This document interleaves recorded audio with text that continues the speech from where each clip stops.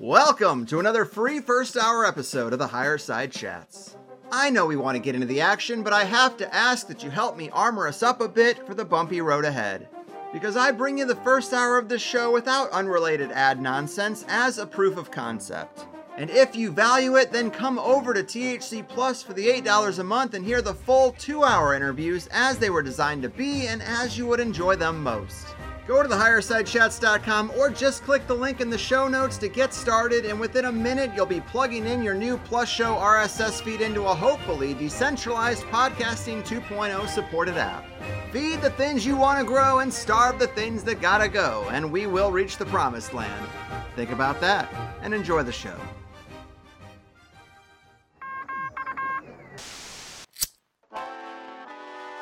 In the 1930s, President Franklin Delano Roosevelt addressed the nation through a series of radio broadcasts known as the Fireside Chats. His aim was to reassure the common man that our society would recover from its troubled times. Well, we're far from 1930, and I deal with a different kind of fire. For a new era of worldly frustration, we offer a fresh conversation. I'm Greg Carlwood, and these are the Higher Side Chats. Who you gonna call, Higher Side Chatters? From sunny San Diego, I'm Greg Carlwood, just trying to find my way through a world gone mad. We've seen the trend for a long time now, but each new year seems to have kicked it up a notch and only exacerbated the thought of, well, I didn't expect it to get this bad. Enter the COVID era, and we've been getting a cosmic masterclass in the illogical actions of a people fueled by fear, selfishness, anger, and all the ingredients in the worst soup of human emotions. And with all the great conversations we've had about unseen spiritual influences and the great earth play, you'd certainly expect them to be involved here as well, and it seems they've been juicing up. But this isn't just the wild speculation of a few rogue scholars, because many of the brightest minds in nearly every previous or indigenous culture on this human energy farm has sensed these beings of darkness and warned against their influence. The Gnostics called them archons, Rudolf Steiner called them Lucifer and Ahriman, Carl Jung called it the shadow, and some just refer to trickster spirits. But in every religion, spiritual tradition, and even grimoire, you'll find warnings against the influence of nefarious beings from the other side. Well, Wetiko is the term used by many of the Algonquin-speaking tribes of North America and the preferred term of today's guest, Paul Levy. Over 40 years ago, Paul had a life-transforming spiritual awakening experience that would likely be considered a call to a shamanic path in many other cultures. But in ours, it was diagnosed as a psychotic break, and he was repeatedly hospitalized and told he was mentally ill. The abuse he subsequently received from psychiatry destroyed his family and almost killed him. But he has emerged from the other side as a spiritual teacher, healer, and author of several great books, including Dispelling Wetiko, Breaking the Curse of Evil, Awakened by Darkness, When Evil Becomes Your Father, Quantum Revelation, A Radical Synthesis of Science and Spirituality, and hitting the shelves by the time this hits your ears, his latest book is called Wetiko, Healing the Mind Virus That Plagues Our World. And if you ask me, this is definitely the right time and place to examine just such a thing. You can find more of Paul's work and his personal practice at awakeninthedream.com, and it is a pleasure to have him here. The enlightening educator and mind virus transmutator, holding back the wild and stormy waters of Wetiko, Paul Levy, welcome to the Higher Side. Hi, yeah, I'm just so happy to be here with you, Greg, today. Thank you.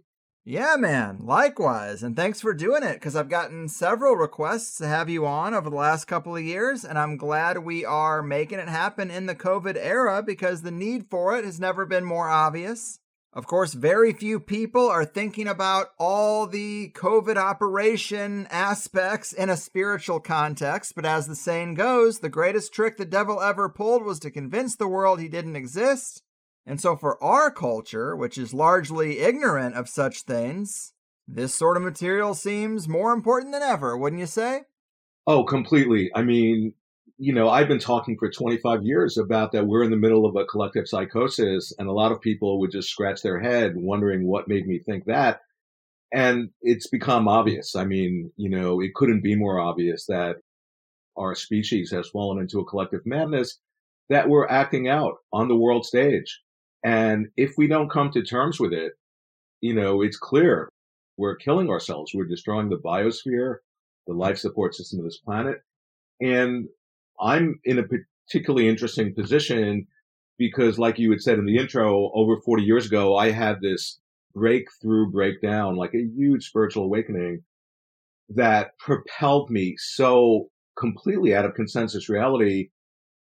Things began happening in my life that weren't just, synchronistic or amazing. They were physically impossible. And I didn't realize it at the time, but something was actually being shown to me. And I was beginning to realize the dreamlike nature of reality. But while that was happening, concurrent with that, I kept on being hospitalized and told, oh, I'm crazy and I've gone mentally ill. And I knew beyond a shadow of a doubt that that wasn't true. And that's what saved me. And so here I am, fast forward 40 years later, and I'm, one of the people who's able to diagnose and point out the collective madness that we've fallen into. And, like I'm saying, if we don't really come to terms, it's revealing something to us that's most important for us to know. And if we don't have the realization of that, then we're doomed. Mm-hmm. Yes, well said. We are off to the races. And so from the intro of your new book, you say, Wetiko in a nutshell, a contagious psycho-spiritual disease of the soul, a parasite of the mind. It is currently being acted out in mass on the world stage via an insidious collective psychosis of titanic proportions. And that is a great way to get people excited about the concept of Wetiko. And it seems like there's an almost limitless way of explaining or getting at what this is and different angles to come at it. But what else would you say about introducing folks to this influence? Sure. Well, it's so funny because, I've had some people, they'll accuse me of, oh, you're just really out there and woo-woo and new agey. And the radical thing I'm saying in my work is that the origin, the very source of the problem that's creating all of the myriad world crises and the source of the solution of those problems is to be found within the psyche. That's the radical thing I'm saying. And think about it, collective madness, the source of that is our psyche. And so the thing about Wetiko, it's a psycho-spiritual disease of the soul, but it's quantum in nature.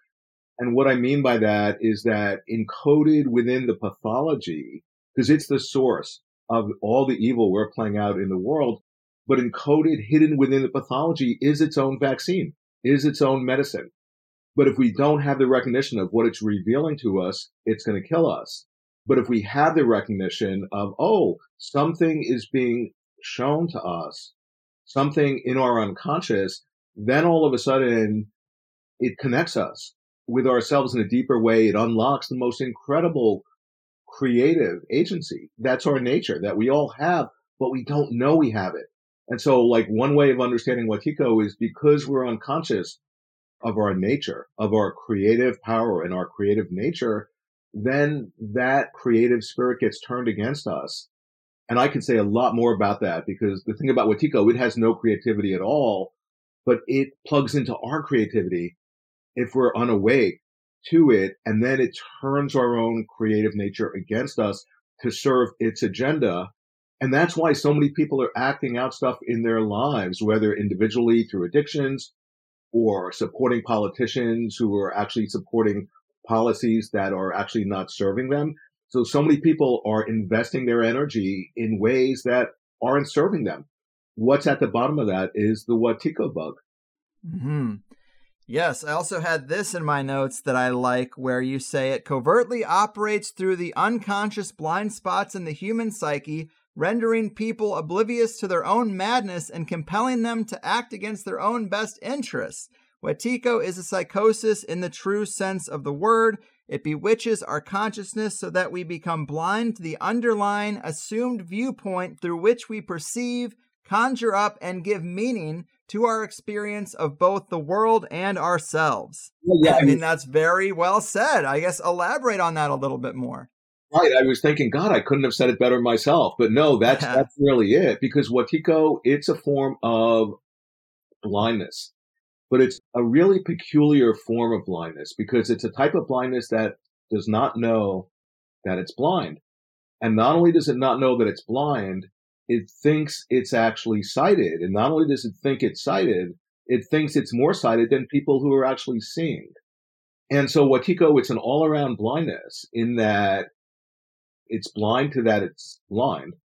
It's blind. It can't see its own. When somebody's afflicted with it, the person can't see their own shadow and their own darkness. And they also can't see their own light. So Wetiko, it kind of takes away our ability to see, particularly in the way that's most important, in that we can't see it. It hides in our blind spots. And the thing about Wetiko, not only does it hide in our blind spots, but it operates through the projective tendencies of our mind. And we're always projecting. We're projecting onto the waking inkblot of this world. And when we project, we interpret. We have this meaning that we superimpose onto what's happening. And the thing is, though, because this reality is dreamlike, as soon as we interpret this waking inkblot in a certain way, similar to how a dream, think about what a dream is. A dream is a projection of the mind. It's reflecting the mind. As soon as we interpret the inkblot of the dream in a certain way, instantaneously, not over time, but in zero time, the dream, being a reflection of our mind, instantaneously reflects back our interpretation, which confirms to us, oh, what we're seeing is objectively true. So we become even more fixed in our viewpoint. And the more fixed in whatever the viewpoint is, the more the dream just reflects it back. And basically, we've hypnotized ourselves, thinking that what we're seeing is objectively true. And as soon as we think the world is objective, we've created ourselves as a subject that's separate from the object of the world. And that's Wetiko, because then we've literally hypnotized ourselves. We've entranced ourselves. And I'm describing that in a night dream, but it totally maps on to the waking dream. And what I'm describing, this is what quantum physics has discovered, because quantum physics is offering us the medicine for Wetiko. So I can just say a lot more about this, but it's all based on this reality being a shared collective dream. And that's what I was realizing 40 years ago when I was thrown in hospitals and told I was mentally ill. Right on. Yes, that was exactly the next thing I wanted to ask you about, was the structure of reality, because we got to zoom out to give people context and put Wetiko within the larger framework. We're talking about dreams and spirits and consciousness and the physical plane. You mentioned the field in the book a fair amount. Help people get a handle on how these things fit together into a holistic worldview and relate to each other. Sure. Well, the field, Albert Einstein has a famous quote where he's saying the field is the only reality, or I'm paraphrasing, but that's very close. And the field, for example, quantum physics has discovered, empirically proved, I mean, there's no doubt that this cosmos being quantum in nature, that means that there's no separate parts interacting. It's all seamlessly whole. There's no separation.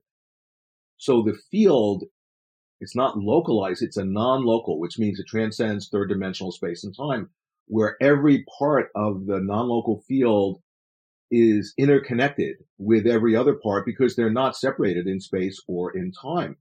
And it's only when you begin, there are these ways that I describe how to see Wetiko, because the whole point is to see Wetiko. Because if we don't see it, then it operates through our blind spots. And then we unwittingly become an instrument for it to act itself out in the world, destructively serving its agenda as it kills us. And that's what's happening in the world. So one of the ways to see Wetiko is to have the recognition that there's a non-local field in which we're all contained and of which we're all expressions. And to begin to see that is to begin to snap out of the imagination of the separate self. Because if you remember, I was saying, as soon as we think the world exists objectively, then we concurrently conjure ourselves up as a subject that's in relationship to the object. And all of a sudden, there's a duality. And as soon as we identify with a separate self, there's others. And as soon as there's others, there's fear. And fear is the superfood for Wetiko. Mm-hmm. Okay. So the point is, in the non-local field, seeing through the imagination of the separate self and having the recognition that we don't exist as separate selves. that we exist, we're interdependent with each other. We're interconnected with each other. There is no separate self. And that is, in a sense, equivalent to seeing the non-local field. And one other way of describing it, it's like three aspects of the same deeper sort of this gem that are all part of the same jewel, is to actually see the dreamlike nature. Because when you see the dreamlike nature, like say if you're in a night dream and you have awareness that you're dreaming, what do you see? You recognize that all the other characters in the dream are just aspects of you, that there's no separation. And so to see the dreamlike nature, to see through the imagination of the separate self, and to see the non-local field, those are ways of describing when you're beginning to snap out of the spell of Wetiko. Because Wetiko, before I found the name Wetiko, I had written a book and I was talking about Wetiko, but I didn't know the name. I called it Malignant Egophrenia, M-E disease, me disease. It's a misidentification of who we think we are. And that's in essence Wetiko. Well, on the subject of the names for it, I did mention a couple of analogs in the intro, like Archons or Young's Shadow, but maybe you can talk to us a bit more about the cross-cultural references to a being like this, because they're everywhere, right? Yeah. And that's in my new book, the one that's just coming out. I mean, that's one of the major parts of the book, is I'm pointing out that in every spiritual tradition, every single one, from time immemorial, they're pointing at Wetiko. But they're not using the name Wetiko. They're calling it a different name. And creative artists and philosophers and thinkers, they're all pointing at Wetiko. So it's not important what the name is, but the idea is, by finding the name, like in a fairy tale, then you're objectifying it. Then you see it. Then you take away its power over you. So it's important to just, whatever name suits us, to call this, it's like this parasite of the mind.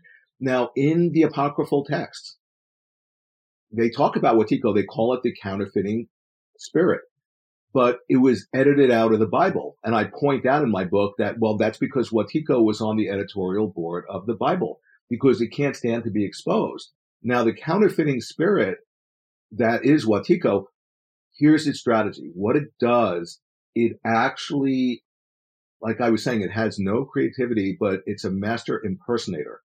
So it puts us on. And putting us on has two meanings. It's like putting us on like a suit of clothes, but putting us on means to fool us. It's the trickster. So it presents us with this image of ourselves, this limited version of ourselves, or this grandiose version of ourselves. But it presents us not with the real self, but with a fictitious version of ourselves. Because the thing about Wetiko, it has no power over us whatsoever as long as we're actually connected with who we are, with our true nature. Then it can't touch us.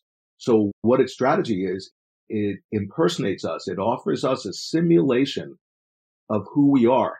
And if we're not awake in that moment and we identify with its fictitious version of ourselves, then it has us. Then it can manipulate that false identity and it can control that false identity. And if you think about what just happened, in that moment, we actually, you see, Wetiko can't steal our soul, but it can trick us into giving it away. So what we've done, we've given ourself away, we've identified with who we're not, and we've disconnected from our creative agency. That's a recipe for madness. And that, in essence, is Wetiko. Right on. Great summary. And, I have a lot of respect for this theme of reflection and trying to get at our true nature of interconnectedness. But let me ask you this, because I feel like I have pretty good self-awareness. Of course, there are always blind spots, but I've been having conversations like these and reflecting on them for like 10 years now. And when I hear phrases like, what we see in the outer world is just a reflection of our inner world, it sounds nice and deep, but when I see the guy at the store with 3 sets of gloves and 4 masks on yelling at the cashier, or people wishing death on the unvaccinated and saying they shouldn't be allowed to travel or access groceries, I don't see how that's a reflection of anything in me. I try to have empathy for everyone and understand how captured they are by this. I don't wish harm on them. I see the totalitarian surveillance state creeping in more and more, and that's certainly the antithesis of my philosophy and desired way of life. And the response always seems to be, well, you're just not aware of it, or you're just not looking deep enough. And I want to say, or that's just not accurate, and this stuff is not a reflection of anything in me. And it's like you're getting painted into a logical cul-de-sac that sounds a bit condescending. Speak to this a bit if you could. Help me out here. Yeah, for sure. And I would love to talk about the totalitarian stuff. That's something that I've been tracking too, and I can connect that to Wetiko in a way that really might help. I mean, I totally get what you're saying. And when you see this as a dream, that guy at the supermarket who has 3 masks and has gotten, a zillion vaccines with boosters and is afraid within 6 feet, that is a part of us because he's a dream character or she's a dream character. And by definition, think about it, you have a dream. And imagine in that dream that you have, you go into a supermarket and that character is there, right? Mm-hmm. And then, when you're having all this judgment on that person or you're feeling separate or you're going through a process of, oh, well, that's not a reflection of me, in the night dream. And then you wake up from the dream and you realize, oh my God, that was just a dream. Well, guess what? Every character in a dream is an aspect of you. And so that character in the supermarket wearing the 3 masks, that's some sort of incredibly fear-based part of you that's fallen under a spell, that feels really separate, that is being controlled by fear. There it is in embodied form in your dream, and you don't recognize it. But that's a part of you because who you are, like say if you're in a dream and you're on planet Earth and there are billions of other humans on the planet with you, right? And then you wake up and they're all some are good and bad or smart or stupid or whatever. And you wake up from the dream and you realize, oh my God, that was just a dream. All of those 8 billion characters in my dream were aspects of me. So what I'm pointing out is that when you begin to awaken, and we're all awakening and we're all in process. I'm totally a work in process, But the point is when you really tap into that deep awakening, you recognize, oh my God, I'm all of it. Instead of identifying with the skin encapsulated ego, with this separate self, you begin to have the realization that who you are, that you're not separate from anyone. That's what it means to see through the separate self. And the energetic expression of that realization is compassion. Because to go back to your example, if you're in that supermarket and you have a judgment about that clerk who's wearing the 3 masks, and then you're saying, no, that's not a reflection of me. They're separate from me. They're just under the spell. Well, that's how Wetiko is working through you. Yeah, they might be taken over by Wetiko, by having fallen into fear. But in your reaction, you've become a vector to feed the Wetiko in the field. That's why the medicine par excellence for Wetiko is compassion, because compassion spontaneously is the expression of when we see through the separate self and recognize that we aren't separate. Mm-hmm. Well, touche, Paul. Maybe you got me. But I guess it's kind of like Lone Milo DeQuette says, it's all in your head. You just have no idea how big your head is. Yeah. Totally. And then if I could just comment on, you had mentioned the totalitarian forces that are creeping all over the world. And I totally recognize that. Sure. And because for me, I have a combination of just, what's happening in the world. I really study it and go down the rabbit hole as best I can and trip out on it and find it incredibly amazing. And it's unbelievably frightening, particularly the totalitarian forces. Now, here's how to connect that with Wetiko. So Wetiko is a virus of the mind. That's a way of thinking about it. But it's amazing phenomena because it's an inner disease of the soul that actually is able to extend itself out into the world so as to configure events in the world such that these events reflect back the inner state of a psyche under the thrall of Wetiko. Now, I should just point out, when you have the recognition, like of that supermarket clerk, the outer is reflecting that inner part of you, that's a dream. Because what is a dream but our inner process that's just externalized as the dreamscape? So getting back to Wetiko, it's an inner disease of the soul that actually elaborates itself, extends itself, and explicates itself through the medium of the outside world by configuring seemingly outer events. So in the collected works, Jung is pointing at Wetiko all throughout the collected works, but he doesn't have the name for it. And he keeps on calling it different names. But the one name that he calls it the majority of times is totalitarian psychosis. Okay?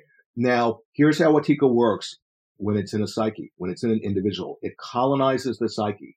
It hijacks the executive function of the psyche. It creates a shadow government of the psyche. It dictates to the ego. It subsumes all the healthy parts of the psyche to serve its nefarious agenda. And all the while, the person who's afflicted has no idea, because the part of them that's supposed to be the monitor to keep out outside invaders has been captured by Wetiko. Okay. Now, that's an inner condition of an individual psyche who's taken over by Wetiko. Now, think about the totalitarian forces that are, happening all over the world. What I just described about how that happens inside of a person's psyche is actually what's happening in the outer world. And the thing about Wetiko and totalitarian psychosis is that it's like this virus, and a virus mutates. A virus becomes a hybrid of itself. It continually transforms. Now, the totalitarian forces in the 20th century, think of like World War II with Nazi Germany. They were very overt in militarily invading countries. That wouldn't fly right now. So the totalitarian, that virus actually has mutated to become hidden so that we don't recognize it. So many of my friends who are really well-intentioned, bright people, I'll talk about the totalitarian forces that are operating in so many ways, and they're just blind to it. They're just, no, that was with Trump and he's out of office. Now we're all good. And I just shake my head going, are you kidding me? But that's the spell we're under. Yeah, I think that's a great way to explain a lot of this. I thought this was interesting, but to quote the new book again, you say, in this section, I write about the coronavirus pandemic from the dreaming point of view, seeing it as a phenomenon that we have all dreamed up in our world and interpreting it like I would a dream symbolically. I do so in order to decipher the deeper levels of symbolic meaning that are encoded within it so as to be able to receive the potential lessons and gifts that it's offering us. Well, I find that interesting because we sometimes speculate that people who have real influence in this reality are aware of these mechanisms and use things like mass media and movies to sort of steer the collective unconscious where they want it. And given this huge uptick in movies like Outbreak and Contagion and the nauseating amount of zombie movies, you could make a good case that we were primed to manifest this particular nightmare and all the government action around it. Of course, that's all still kind of within the game, but it seems like they kind of seed ideas for us to dream up. Yeah, but here's the thing, and there's truth to that, absolutely. But even the people in positions of influence and power, they themselves are pawns in the hands of the deeper formless archetype. Mm-hmm. And what that means is that when you see this as a dream, and what I mean by that is, say if you had a dream just last night and you've woken up and you're writing it down and you're contemplating what does it mean, and the dream was, oh my God, there's this pandemic and there's like this lockdown and exactly what's happening in the world today was happening in your dream. Well, how would you interpret that? And what I would point out is that there's a deeper archetypal energy that's incarnating in our world. And the people who are the billionaires or the ones in positions of power, like I was saying, they're just the pawns through which the archetype is giving shape to itself. So something of a higher dimension. And I would say what that is has to do everything with evil. But the thing is I'm just a translator.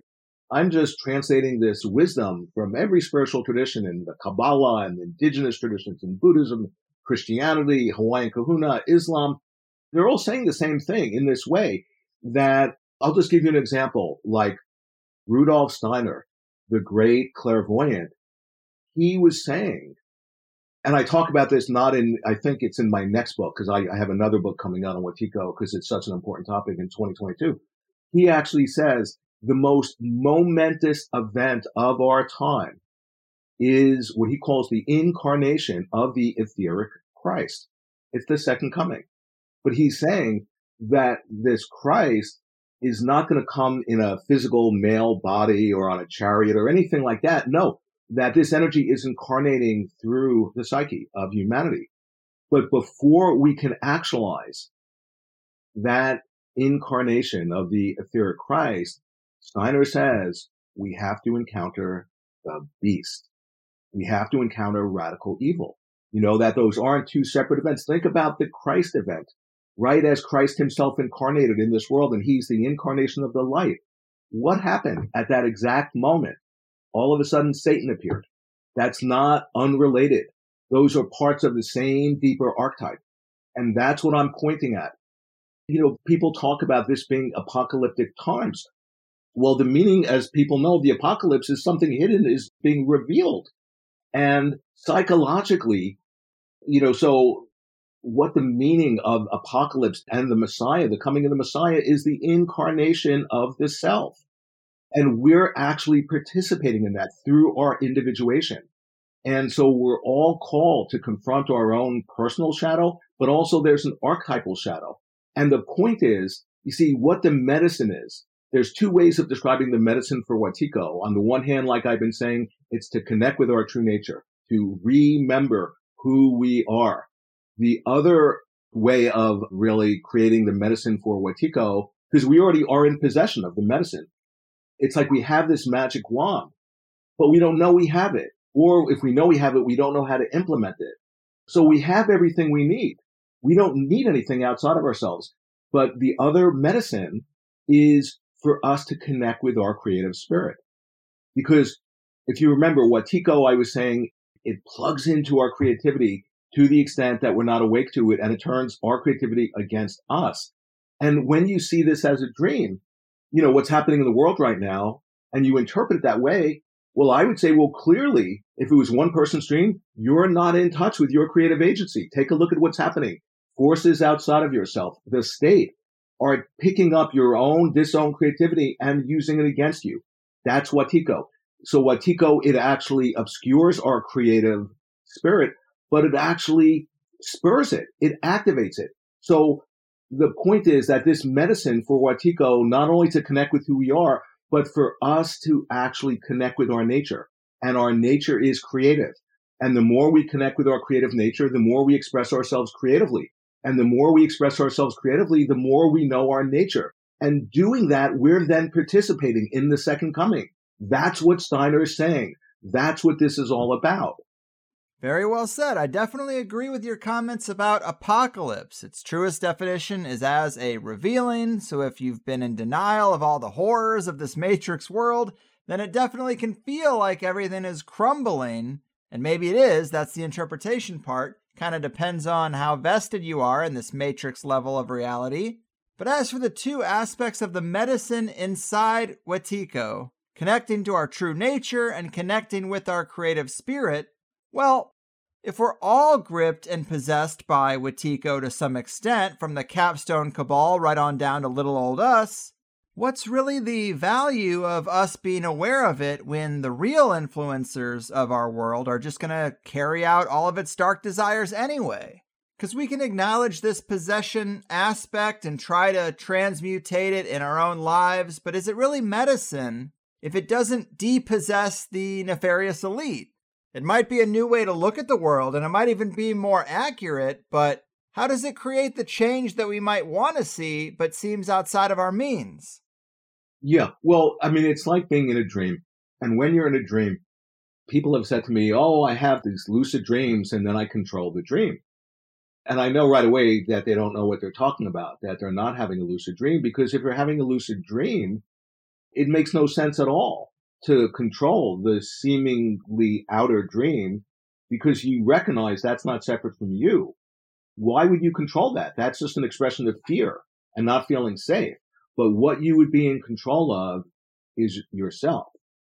Okay. So that's important. The idea being that, yeah, there are certain, the powers that be have certain, whether it's the surveillance, whatever the digital technology, they have enormous power in a certain way. But what they can't touch, and there's this mind control technology, but we're the ones who are the arbiters and who choose our attitude. and how we interpret and the meaning we place on things. We would have to give that over, and that's an act that we're colluding with. And so we actually have this incredibly, unimaginably vast creative power to shape our experience, to literally create our experience of ourselves and of the world. And there's no one who can take that from us. And as long as we're in touch with that, then our connection with ourselves and the connection with our creative spirit, is ever, just getting deeper. And by doing that energetically, non-locally, that's getting registered throughout the non-local field, which is to say it makes it easier for other people to do the same. So, people who are really, because I know so many people, and I see that part of me that can easily get into pessimism and despair and depression about how dark things look and, there's no hope and I'm helpless and all that. And that's the illusion. That's to give yourself over to Wetiko. And then quantum physics comes in and says, no, wait a second. Each and every moment, there is these incredible, any and every possibility that could ever happen is existing in potential until the moment we observe it. And then all of those potential realities collapse into one actual reality. And that experience is happening each and every moment. What that means is that even if something is highly, ridiculously unlikely, it could manifest in this very moment. And, when you realize that, it creates this incredible positive energy, this upliftment, this hope. Because if we fall into despair and pessimism, then we need somebody to help to heal us. We can't be of any help for what's happening in the world. And it's just so important for us to recognize the dreamlike nature, and we're the dreamers, each of us, and we're collectively dreaming. You see, Wetiko is a dreamed up phenomena that we unconsciously, because dreams are expressions of our unconscious, are dreaming up into the world so as to awaken us. But if we don't recognize what it's revealing, because it's a revelation, Wetiko is a revelation, okay? If we don't recognize what it's revealing to us, like I've been saying, then we're doomed to continue to destroy ourselves. Well, it's all really interesting, and I don't want to get too hung up on this, but if we look at reality as a collective dream, it seems like the worst parts of it are not really the collective dreams and desires of the whole, but the actions of a powerful few. So I don't know about destroying ourselves or why these few have so much more manifestation juice compared to the rest of us. But I do think it's important to connect with our creative spirit, and I think many of us would like to manifest and co-create a better reality. So how can we use this information to do that and bring about something more universally pleasant? Yeah, they're a minority, a small minority. And there are actual people, who are controlling the levers of power. And unfortunately, people who go up the ladder to that level of power typically, have unresolved power issues and tend to be psychopathic. I mean, that's unfortunate. But the answer to your question has to do with the individual. Because to create laws or legislation, that can help, but that's not the way.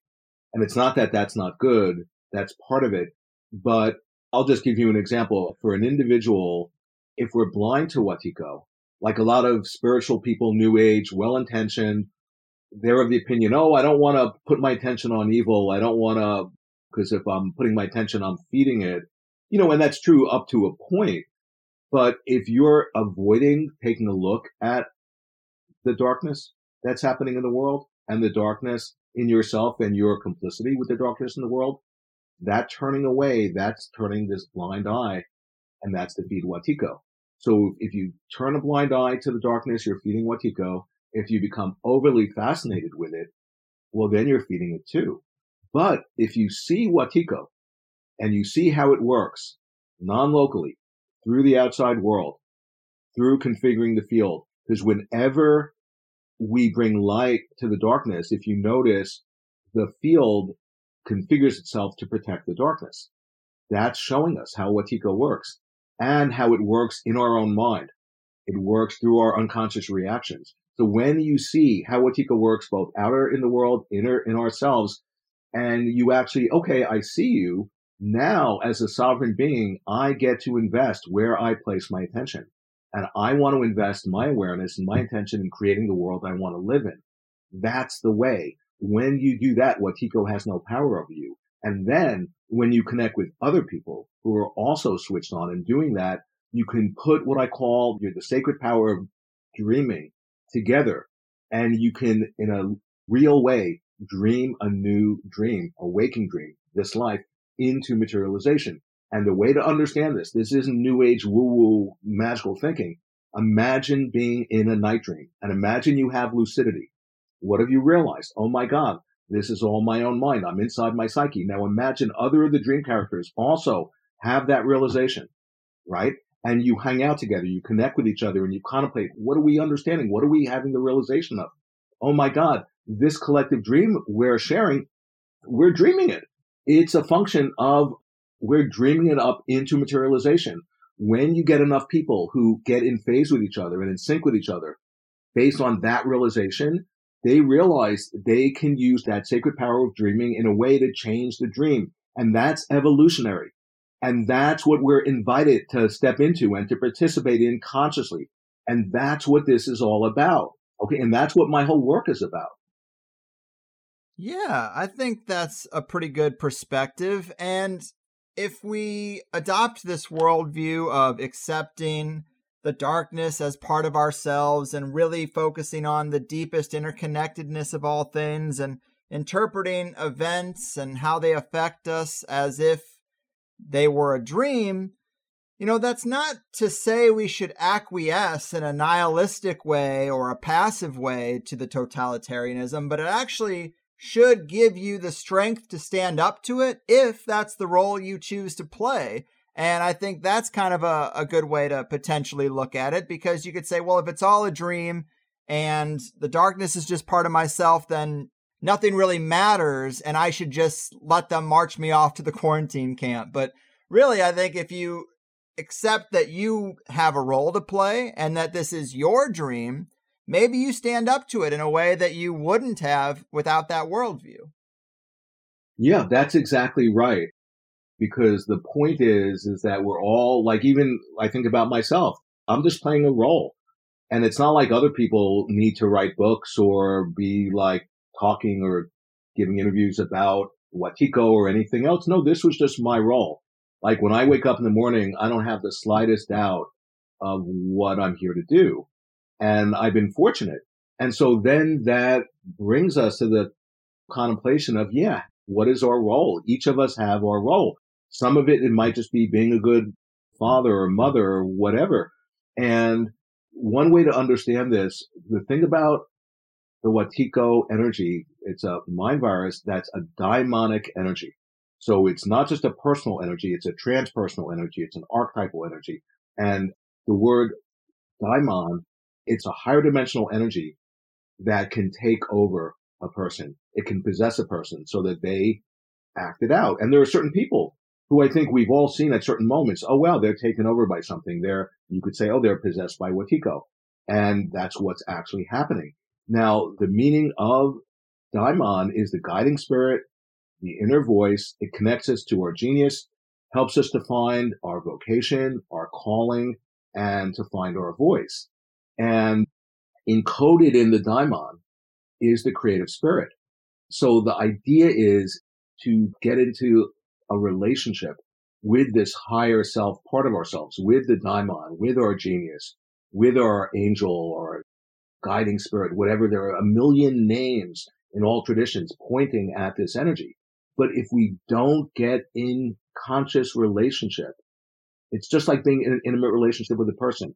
If you don't develop a conscious relationship with the daimon, it constellates negatively and becomes a demon. And that's what Wetiko is. It can be likened to a demon. Right. And to alchemically transmutate Wetiko and use it for its medicine, as you say, connecting to our true nature and connecting to our creative spirit, what would you say to those who feel like they need more guidance? Maybe they understand what the medicine is inside there, but they're having a hard time applying it to their own life, connecting to the creative spirit. give us some guidance on how to better do that and what it could do for us. For sure. And on the one hand, it can be incredibly helpful to have teacher or mentor. I mean, I've had incredible number of just amazing teachers in my life. So that itself can be helpful. I think about myself. So for years, I was like, well, who am I, or how do I describe myself? And then at a certain point, I realized, well, I'm a wounded healer. And I say that because I'm so in touch with the depth of my woundedness of going through the trauma, because I had to go through, I mean, I just made the slightest little reference to it at the beginning of this talk, but the idea I had to go through this unbelievable wounding and dealing with this incredible abuse from my father, but that's not important, the story of it, and just the trauma and the wounding of it. And that constellated the wounded healer archetype. And so, that was really dangerous because I could have been caught by that or stuck in that or identified with that. But then the archetype has to do with by going through the woundedness, you actually discover your gift. And this is related to the shaman archetype. And I can talk about this in a bit, but the point that I'm wanting to get to. So here I'm an author, I'm a creative writer. And every morning I wake up and like this little turtle, when they're born on the shore and out of their eggs, they instinctively just crawl to the ocean. When I wake up in the morning, I'm like one of those little baby turtles just instinctively crawling to my computer to start to write. I don't ever think about what am I going to do. My whole being just, it brings me to that. But why I say that in the morning before I start writing, I'm brushing my teeth or whatever, and I'm getting downloads. And I've learned to differentiate the energetic signature between the downloads, between when my higher self is actually talking to me compared to the typical like samsaric monkey mind where, we're all familiar with that, where we're just thinking and, and it's totally unproductive. Those are two different energetic signatures. And when I get the downloads, I've learned to pay attention. And then at that point, I feel like I'm just the employee and I'm getting the dictates from the boss about what I'm going to write about and how I'm going to write about it and how I'm going to connect it to what I wrote about the other day and all those things.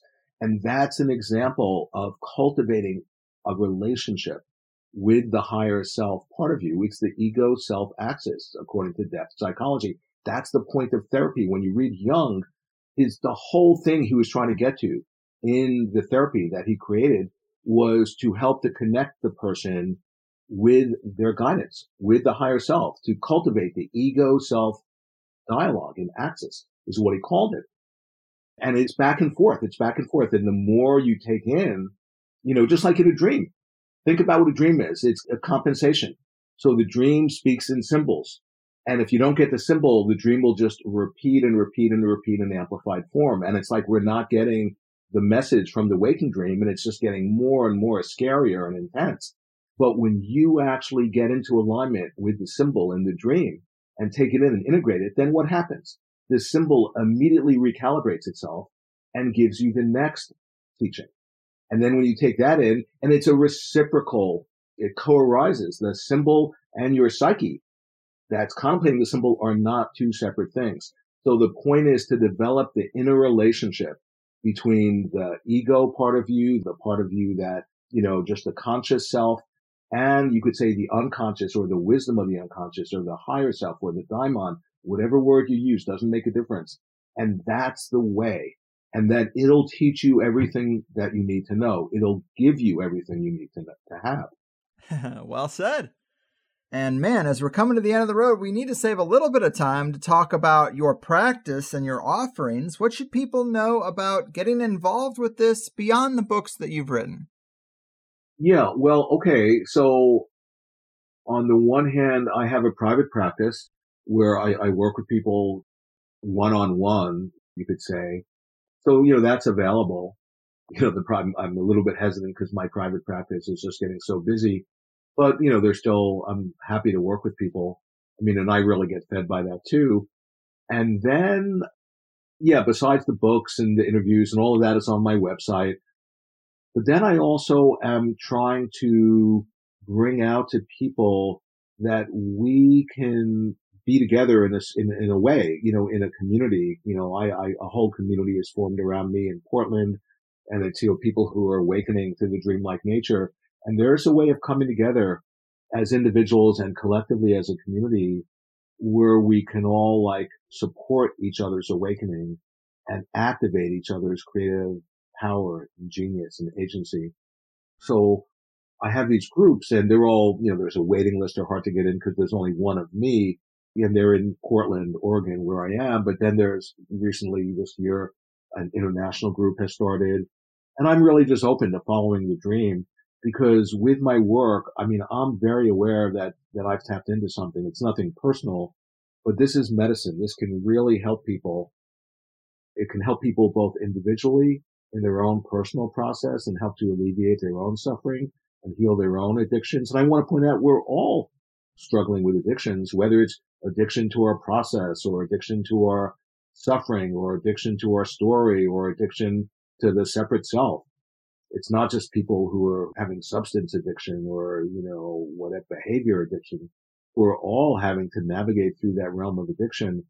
And so the point is that, there's something that I have no doubt that I've tapped into. It's nothing to do with me. I'm just an instrument, and there are a lot of us who are tapping into. It's sort of like the source. I'm just creatively expressing it in my own way. And I'm just wanting to get this out, both for individuals, but also the idea of creating more community, because so many of us are awakening to this and articulating it in their own way. And we can all help each other and step out of the separate self together and reinforce and support each other's creative articulations. That's in essence what I'm doing and what's available on my website. And I don't have a particular specific idea of what that's going to look like, because it's an unfoldment that's creative. I've been doing this over 25 years, but it feels now like now is really the time. Like Wetiko is this magical idea whose time has come. And just like an artist creates a work of art and they offer it, then it's out of their possession. I have no idea what this is going to look like when this information gets out, really impacts people, because I'm just an instrument for offering it, and we'll just see. Yes, well, I think you do a great job, and its time definitely has come, because it's never been easier to see this pathology in our culture at basically every level and scale. So, yeah, I think what you're doing is really useful for people. And you mentioned future books on Wetiko coming out. What aspects are going to be added to the stack compared to what's already been said?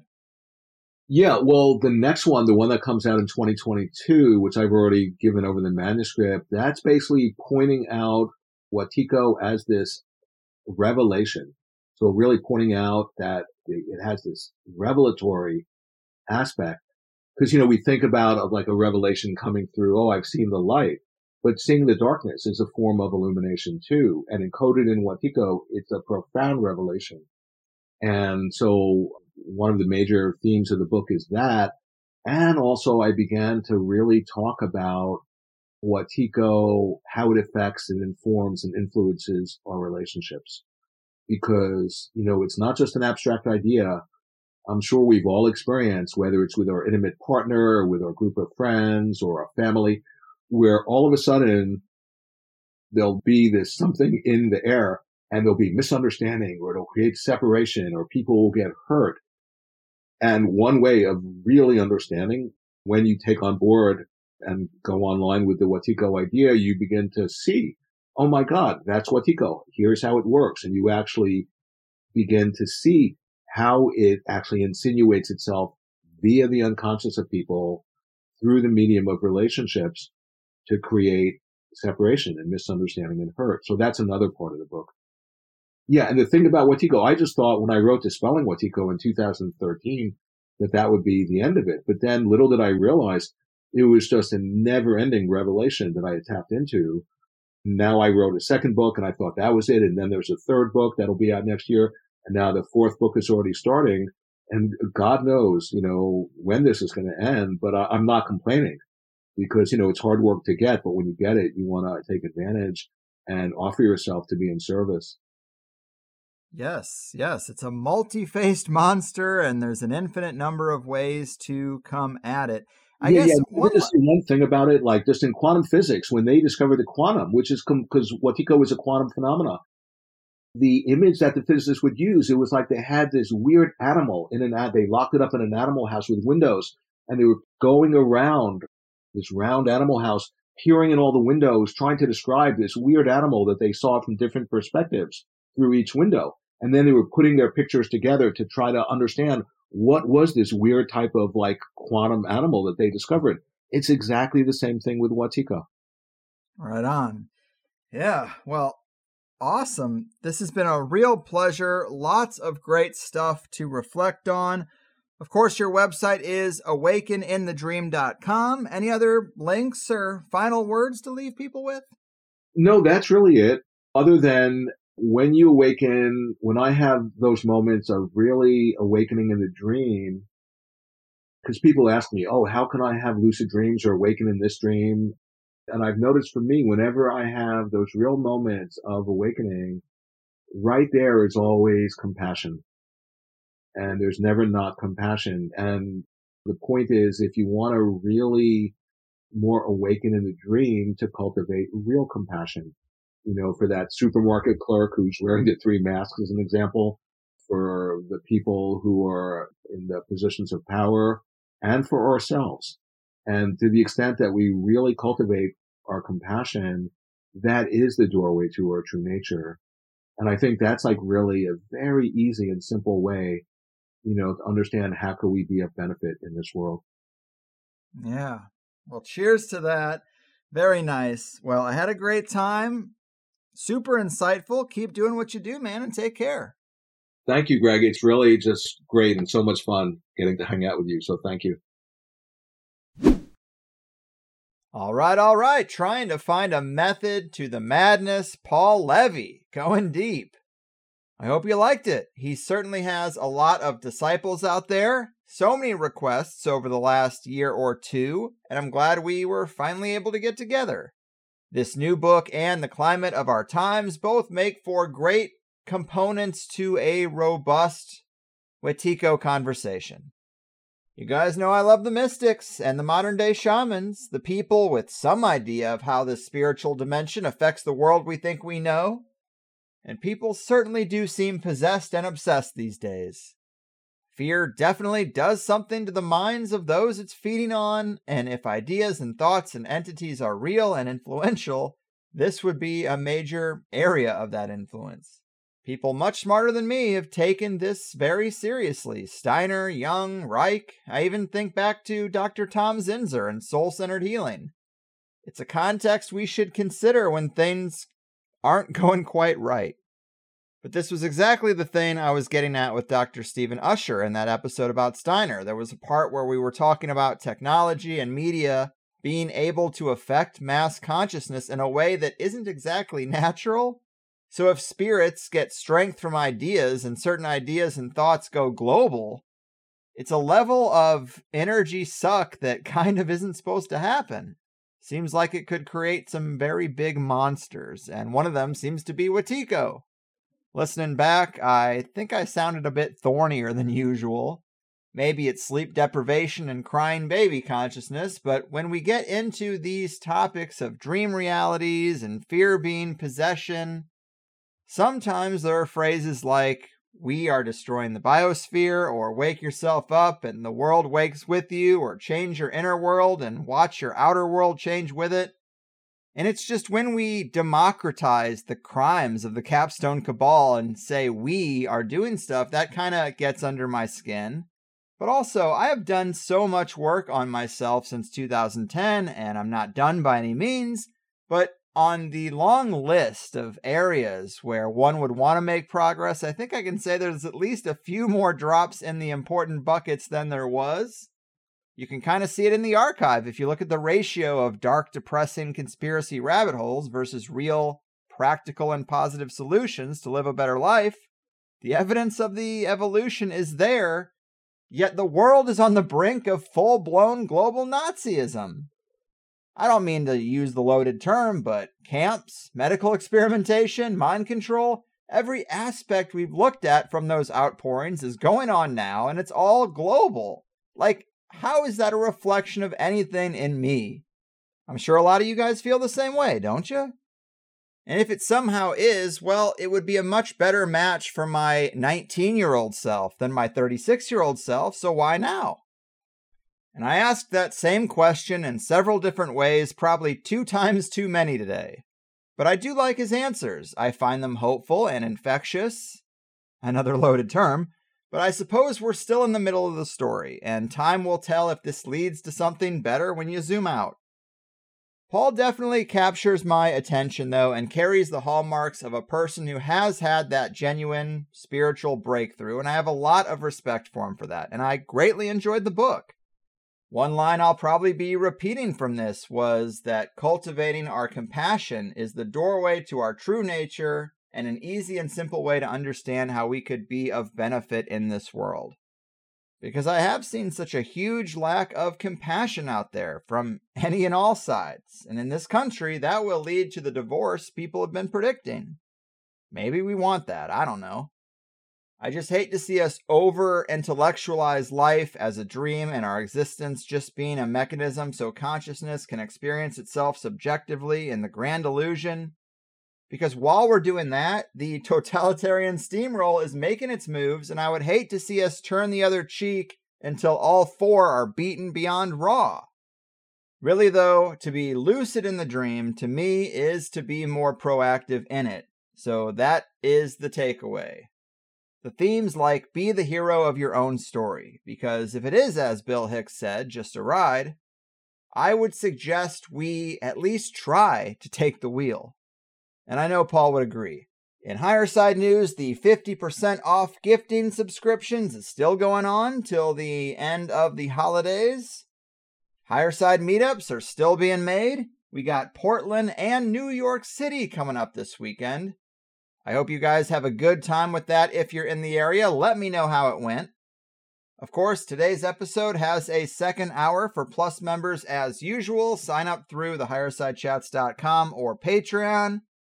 A good chunk of that second hour was me fishing for advice for all the people who have contacted me and said things along those lines of I was hospitalized and put on medication, I had a schizophrenic episode and quickly learned not to talk about the voices.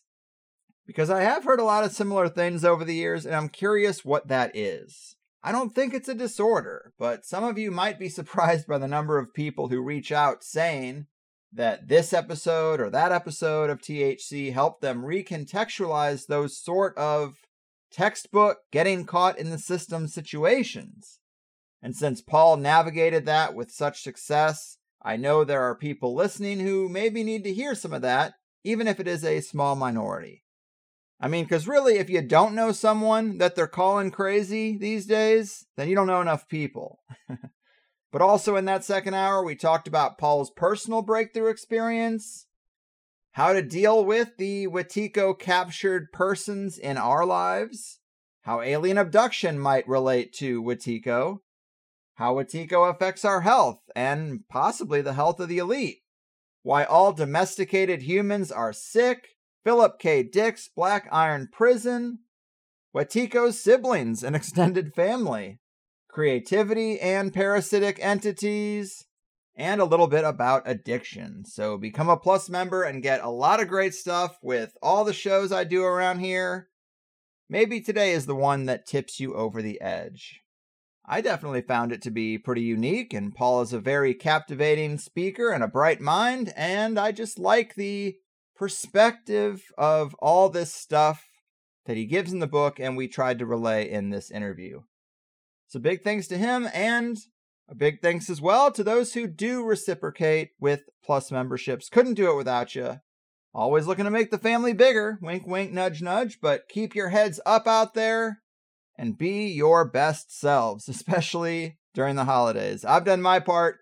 Your move, Wetiko Mind Virus and its thoroughly seduced foot soldiers. Your fucking move. This is important, hear what I said. I'm trying to tell you, it's not paranoia, not in my head. It's just the hard truth. Not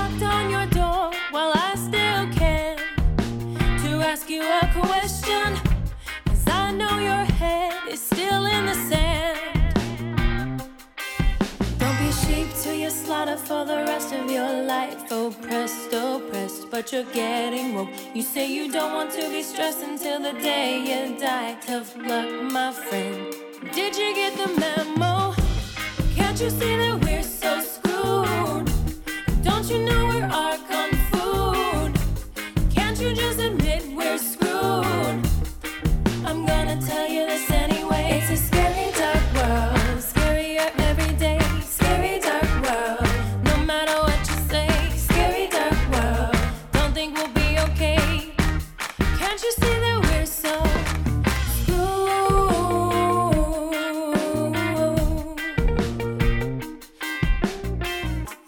You sit and wish, but we don't have a choice. It seems we're stuck here, but you can find gnosis, drown out the noise. Now use that altar and up your magic game and listen to THC, you know. You go with the entities. If you ever see the UFO, don't be sheep to your slaughter for the rest of your life. Oh, pressed, but you're getting woke. You say you don't want to be stressed until the day you die. Tough luck, my friend. Did you get the memo? Can't you say that we're so screwed? Don't you know we're our kung food? Can't you just admit we're screwed? I'm gonna tell you this anyway. It's a scary dark world, scarier every day. Scary dark world, no matter what you say. Scary dark world, don't think we'll be okay. Can't you see that we're so screwed?